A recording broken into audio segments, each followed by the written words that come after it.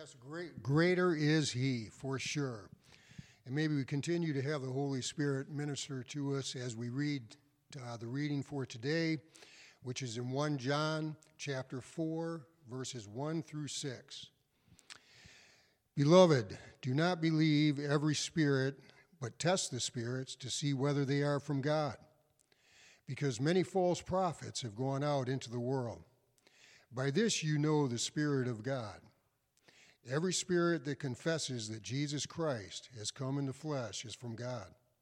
And every spirit that does not confess Jesus is not from God, and this is the spirit of the Antichrist, of which you have heard that it is coming, and now it is already in the world. You are from God, little children, and you have overcome them, because greater is He who is in you than he who is in the world. They are from the world, therefore they speak as from the world, and the world listens to them. We are from God. He who knows God listens to us. He who is not from God does not listen to us. By this we know the spirit of truth and the spirit of error.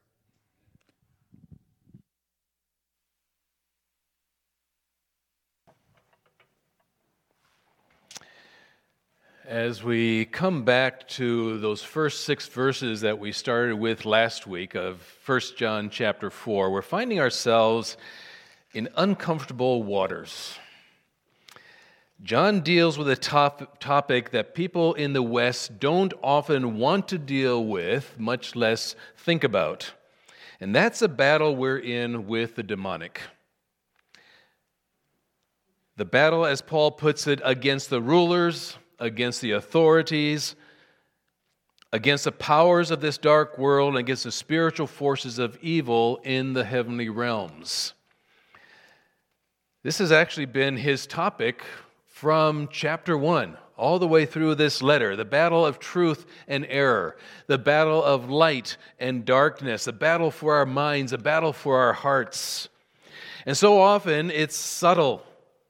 Charles Spurgeon once wrote, "Discernment is not knowing the difference between right and wrong. Discernment is knowing the difference between knowing right and almost right." This was so heavy on John's heart when he wrote that the fact that Christians were falling for the deception, the almost right, that he circles back to the same topic over and over again in this letter. And each time he does, he goes just a little bit deeper. And at this point of his writing, he's beginning to wrap up his letter. He hits the source of that deception, the source of the lies, whether we're comfortable with it or not. It is the spiritual forces of evil in the heavenly realms. So John says there in verse 1, "Dear friends, do not believe every spirit, but test the spirits." John understands how important it is to know that you can't believe everything you hear. You can't believe everything that is declared to be coming from God. You can't believe everything that is supposedly biblical. You can't believe all teachers of religion. You can't believe all preachers. Hate to say it, you can't believe all preachers and evangelists and teachers. You cannot believe all who claim to speak for God and claim to have a prophetic voice. With whom was Jesus the harshest? It was the religious leaders in his time. And he didn't pull any punches. He didn't go and say, "Hey, guys, I understand you've got your own truth, but here's my truth." He didn't try to be gentle and gracious and kind. He didn't try to be understanding and tolerant. He called them out for what they were, and he was harsh. Here's what he said: "You belong to your father, the devil." He said this in John chapter 8, "And you want to carry out your father's desires. He was a murderer from the beginning, not holding to the truth, for there is no truth in him. When he lies, he speaks his native language, for he is a liar and the father of lies." I don't think that was spoken gently to those religious leaders. And he's saying the same thing to liberal pastors and teachers and theologians of today. Liberal theology or liberal Christianity is described in this way: It is a movement that interprets Christian teaching by taking into consideration modern knowledge, science, and ethics. It emphasizes the importance of reason and experience over doctrinal authority. The article went on to say, liberals abandon or reinterpreted traditional doctrines in light of recent knowledge. Isn't that interesting? That's exactly why John was writing his letter a couple thousand years ago, because of the false teachers who had infiltrated the church with their superior knowledge. One person in the article was quoted as saying, "I'm delighted that liberal theologians do their best to try to accommodate Christianity to modern science, modern culture, and democratic society." That's so dangerous. So dangerous. John tells us that all spiritual truth either comes from a divine source or a demonic source. The spirit of truth and the spirit of error, he calls it there in verse 6. The spirit of truth we know is the Holy Spirit, and the spirit of error is Satan and his demons. Nothing is benign. You remember the graph that I put up a while back showing the number of evangelicals who do not believe the Bible is literally true? 26%. That's shocking. A quarter of what we used to know as evangelicals don't believe the Bible is literally true. They have fallen for the lie. That's the spirit of error that John is talking about that has infiltrated the church and has seduced believers away from the truth. That's why it's so important for John that believers learn to discern. Because if we don't, it's so easy to fall for the emotionally charged rhetoric to accommodate the culture.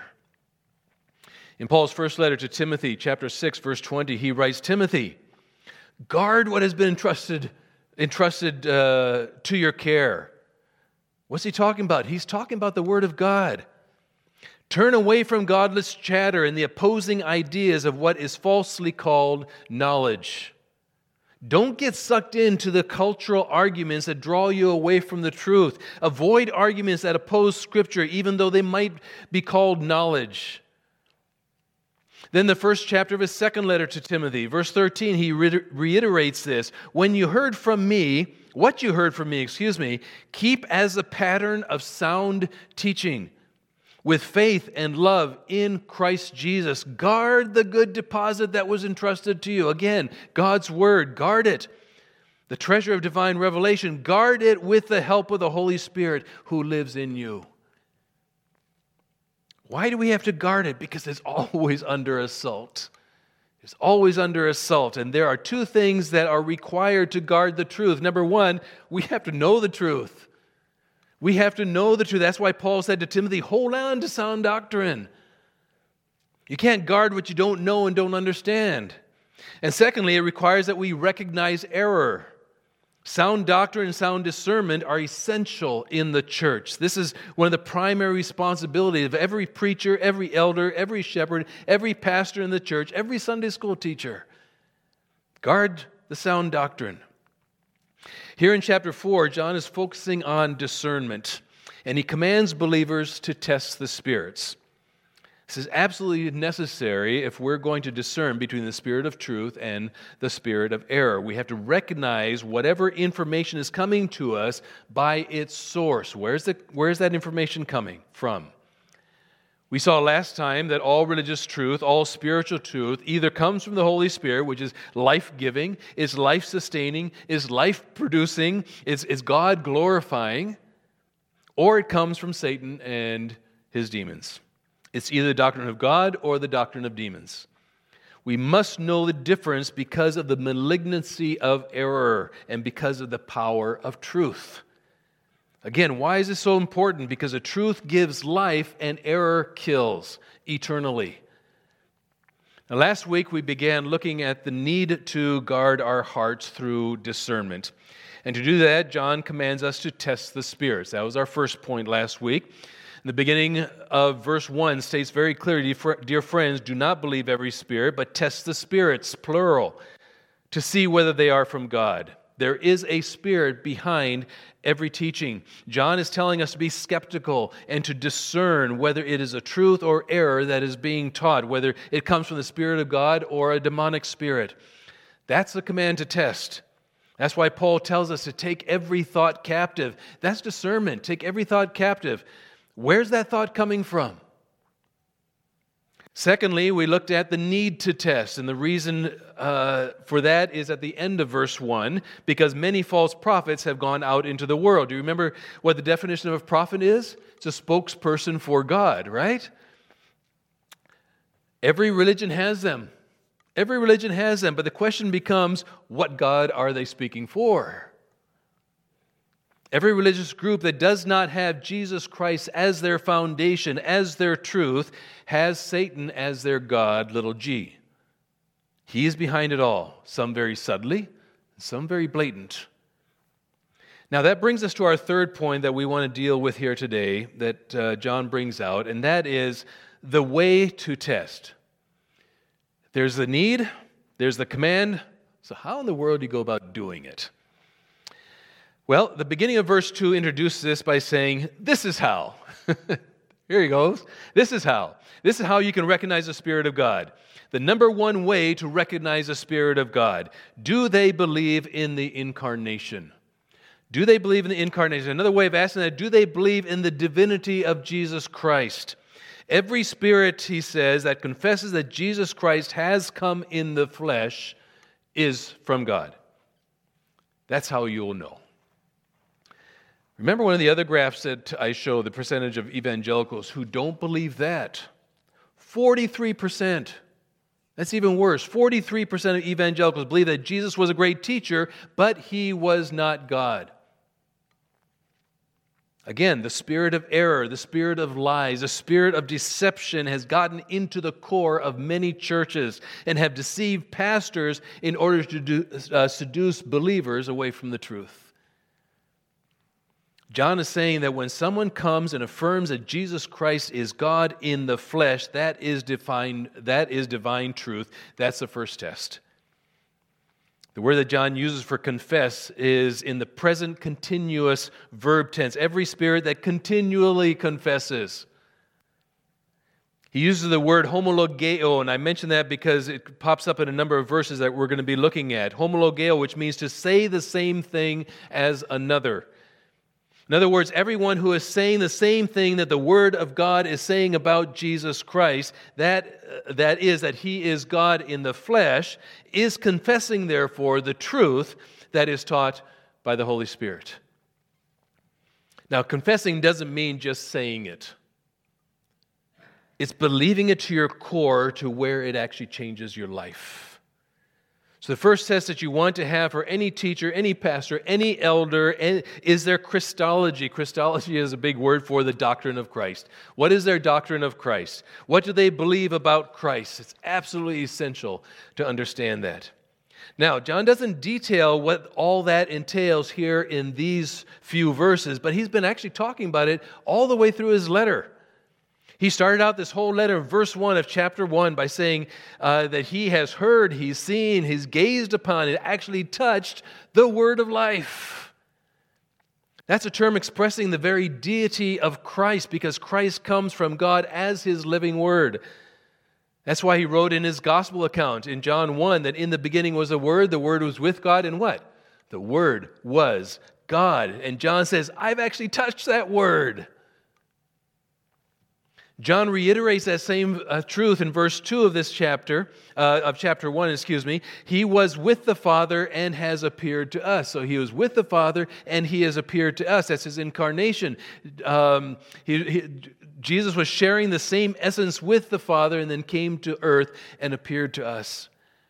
And at the end of verse 3, he tells us that our fellowship is with the Father and with his Son, Jesus Christ. He is therefore the very Word of God incarnate. He is the eternal life who became flesh. He is one with the Father manifested to us. He is namely the Son in the Trinity who is Jesus Christ. So John starts out with a very definitive statement of who Christ is in his letter. So he doesn't need to repeat it here in chapter 4. Then if you look at chapter 2, the middle of verse 1, he says, if anybody does sin, we have an advocate with the Father, Jesus Christ, the righteous one.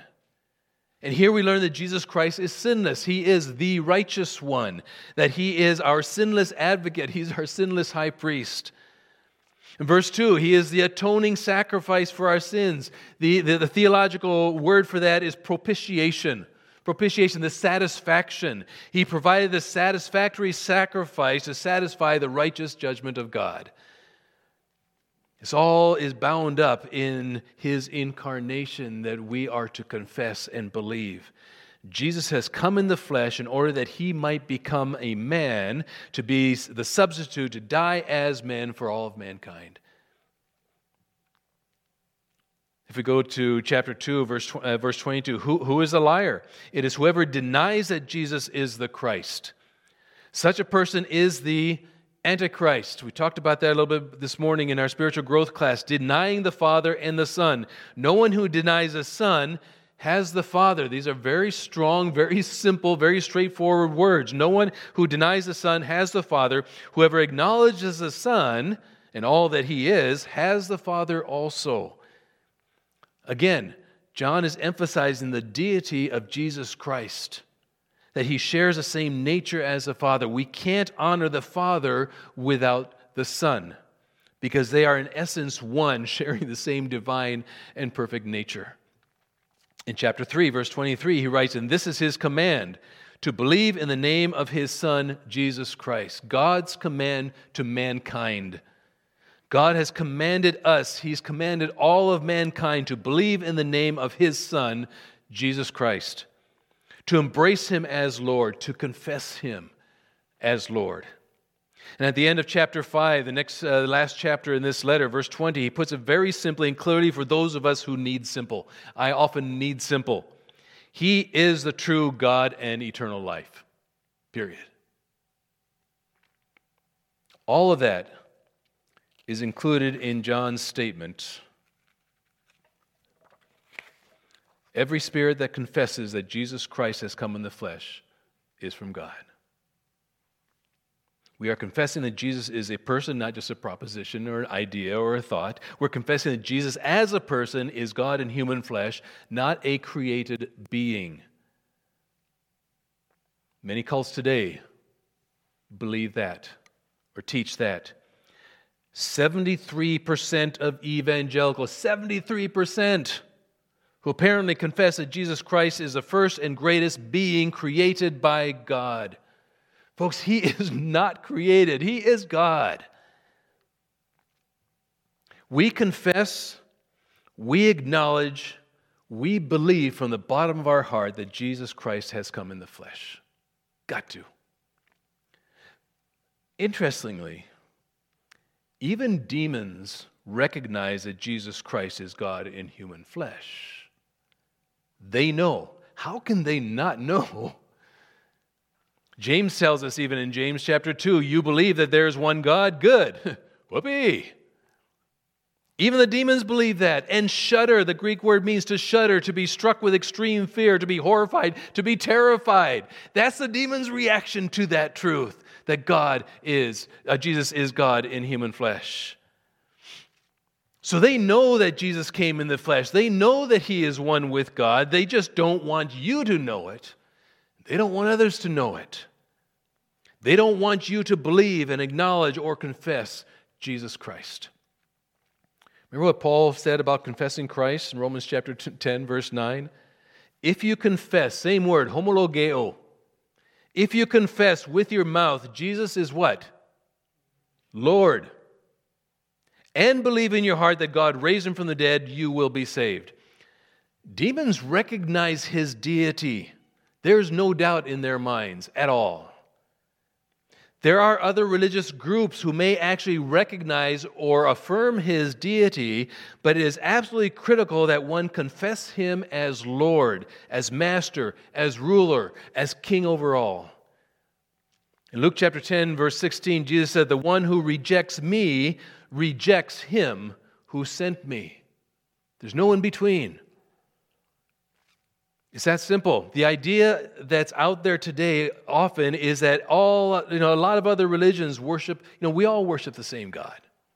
Just call Him by different names. Folks, that's a lie from Satan. Absolute lie from Satan. They don't, because they reject Jesus. They reject Jesus as God in human flesh. They reject Jesus as fully God, fully man, who came as the only substitute for sin. They don't know God no matter what they think and what they say, because they reject Jesus. The major religion in the Middle East and other parts of the world claim they worship the same God as Christians. They'll say that to you, but it's impossible. Why? Because they reject Jesus as divine. They reject Jesus as a Son of God. They reject the fact that Jesus was crucified, dead, buried, and rose again. Their teaching, folks, is satanic. That's exactly what Satan wants them to believe. What was it that Paul said in Romans 10:9? If you confess with your mouth Jesus is Lord and believe in your heart that God raised him from the dead, they categorically deny that, you'll be saved. John says in 1 John chapter 2:23, no one who denies the Son has the Father. Can't get any clearer than that. You know, we all like to make everybody in their religion feel good, right? That's kind of what our society does. Your truth. But if they reject the deity of Jesus Christ, they do not know God at all. Not only do they not know God, but John becomes stronger in verse 3 of our passage here this morning. But every spirit that does not confess, same word, homologeo, every spirit that does not confess Jesus is not from God. This is a spirit of Antichrist. The spirit of Antichrist, which you have heard is coming and even now is already in the world. He repeats this in 2 John, his second letter, in verse 7. I say this because many deceivers who do not confess Jesus Christ as coming in the flesh have gone out into the world. Any such person is the deceiver and the Antichrist. Those are strong words. Usually when we think of the Antichrist, we think of the final Antichrist, right? Spoken in Revelation. That's going to happen. But what John is saying here, and this makes some very uncomfortable, is that if anyone denies the deity of Jesus Christ, that is a demonic concept. It's a demonic idea. It's a demonic teaching, and is evidence of the spirit of Antichrist. It's not just wrong. It's against Christ. Is contrary to Christ. It's in opposition to Christ. So for the first test that we learn from John in regard to how we test the spirits is the Christology test. What do they believe about Jesus? What do they believe about Jesus? Those who are true confess the divine Lord, the full truth about Christ and all that entails. The second test, do they possess the divine life? Do they possess the divine life? Do they give evidence of a new transformed life, that Jesus being Lord of their life? Is that being evidenced? So the first thing we look for is the doctrine of incarnation, Christ becoming man. And the second thing we look for is regeneration, being born again, being transformed by the Holy Spirit. In the incarnation, this is interesting, in the incarnation, God becomes a partaker of human nature, right? Christ becomes man. In regeneration, that's what happened in us. In regeneration, man becomes partaker of the divine nature. In the incarnation, God becomes a partaker of human nature. In regeneration, man becomes partaker of the divine nature. We are filled with the Holy Spirit. Look at verse 4. You are from God, little children, and have overcome them, because greater is he that is in you than he who is in the world. The one who is in you, the one who is in me, is greater than the one who is in the world. We sang about that. Amazing truth. This is primarily a statement of their own security against false teachers. Understanding and be secure in who they are in Christ and the truth they have in Christ in the presence of false teachers. Back in chapter 2, verse 20, he says, but you have an anointing from the Holy One, and all of you know the truth. It's right there. It's right in front of us. You know the truth. I do not write to you, he goes on to say, because you do not know the truth, but because you do know it, and because no lie comes from the truth. And then in verse 24, same chapter, see that what you have heard from the beginning remains in you. Stick to the truth. Stick to the truth. If it does, he says, you also will remain in the Son and in the Father.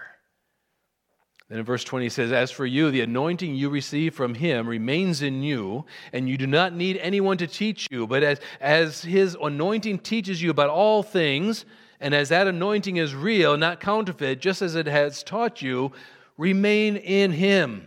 His anointing, his word, his truth doesn't change. Over and over he says here, because you belong to God, because you have eternal life, because you possess the Holy Spirit, you do not fall victim to deception and lies.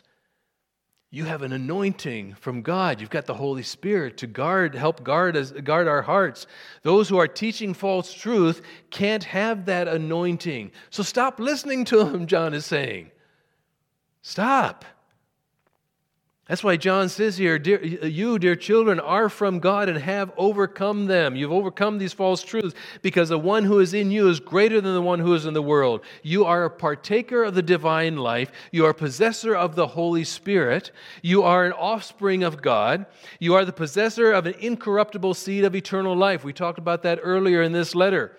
And therefore, we have not fallen and should not fall victim to error.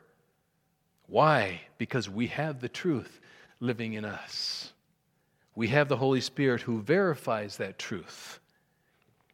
Anybody teaching with a different spirit, anybody teaching with a false spirit, anybody teaching with a demonic spirit does not understand the things of God, nor can they. It's foolishness to him.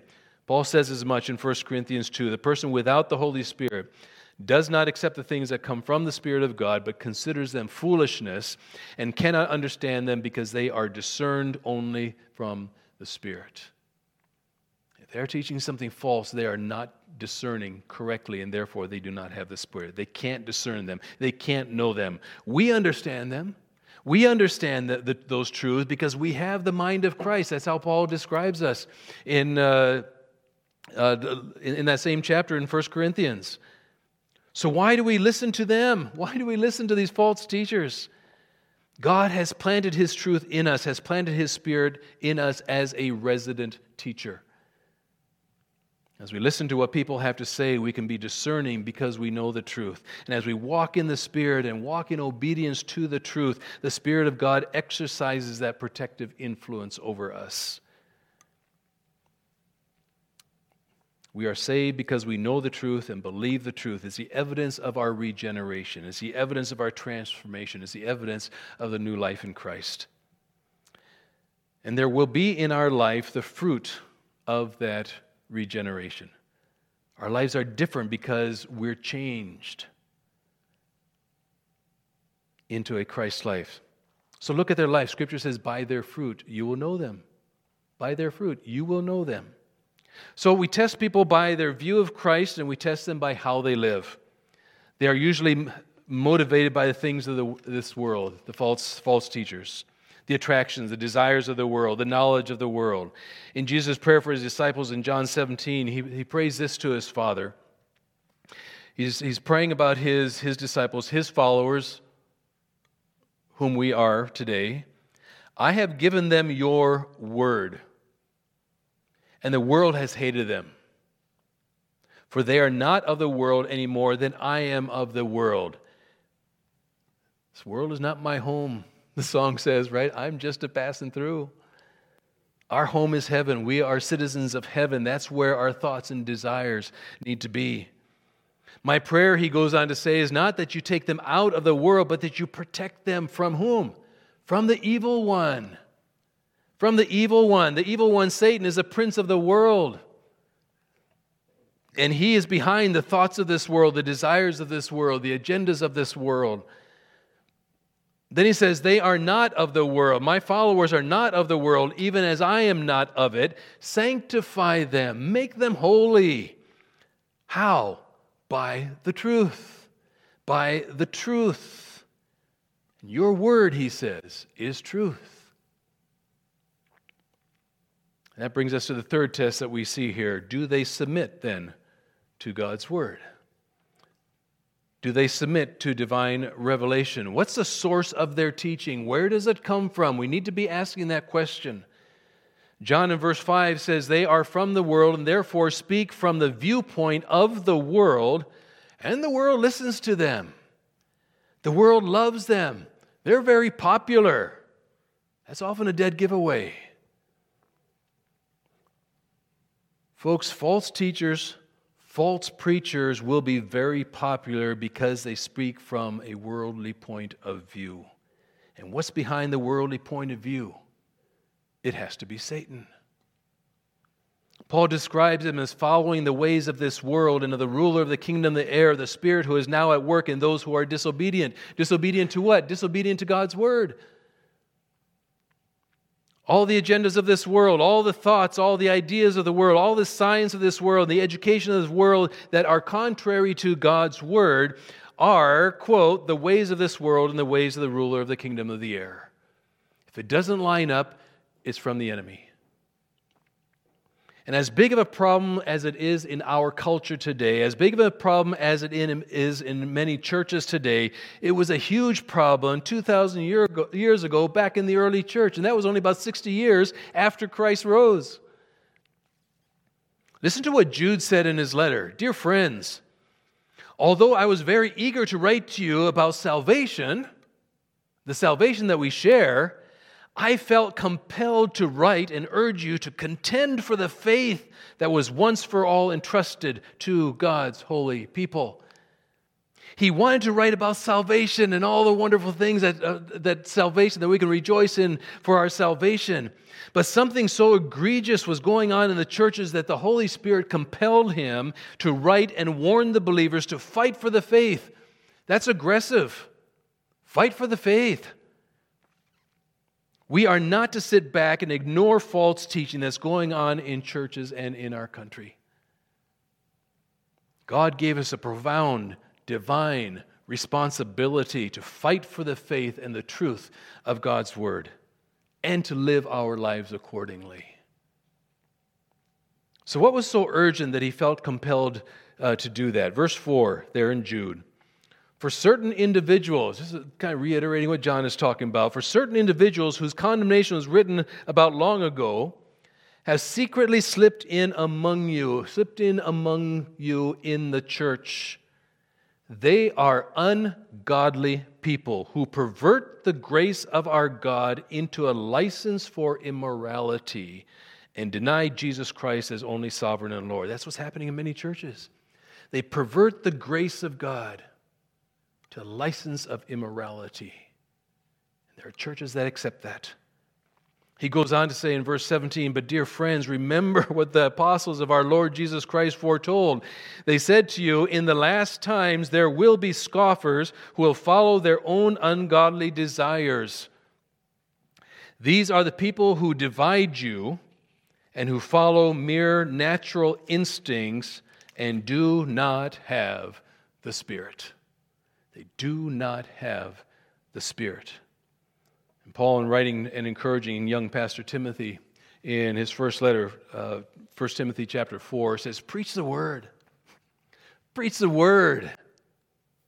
Be prepared in season and out of season. Correct, rebuke, and encourage. I don't see the word tolerate in that list.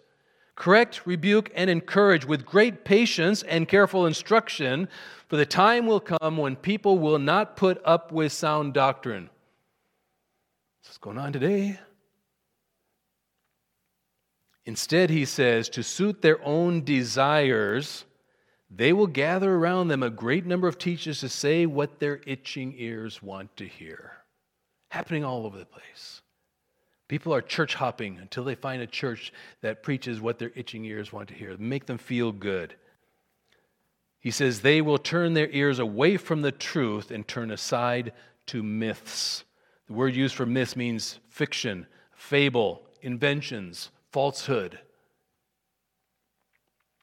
On the other hand, coming up back to his who he's writing to, John says in verse 6, we are from God. And whoever knows God listens to us, listens to his word. But whoever is not from God does not listen to us. So John says, don't believe every spirit. Don't believe every spirit, but test the spirits to see whether they are from God. Before you accept any teaching, be sure of their view of Christ, their view of salvation, and their view of Scripture. In a nutshell, do they confess Jesus Christ? Do they manifest a transformed life? And do they submit to the Word of God? And John said at the very end of verse 6, by this, he started out with by this, we know the spirit of truth and the spirit of error. It's right there. I'm going to close with just a passage from Proverbs chapter 4. Above all else, the writer of Proverbs 4 says, guard your hearts. Guard your heart, for everything you do flows from it. Keep your mouth free of perversity. Keep corrupt talk far away from your lips. Let your eyes look straight ahead. Fix your gaze directly before you. Fix it on Christ. Fix it on God's word. Give careful thought to the paths of your feet and be steadfast in all your ways.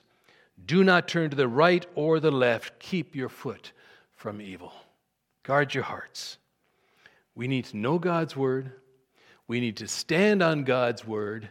And we need never to budge from God's word. We need to discern. Father, this morning, thank you that your word is so rock solid. Thank you it doesn't shift like sifting sands in a flood or in the ocean beaches.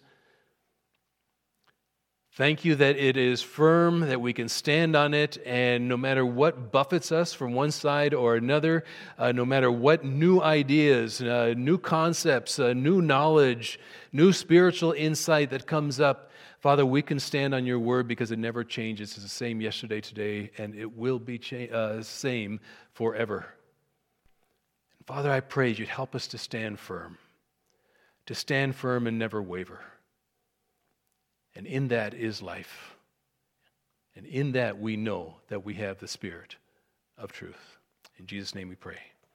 Amen.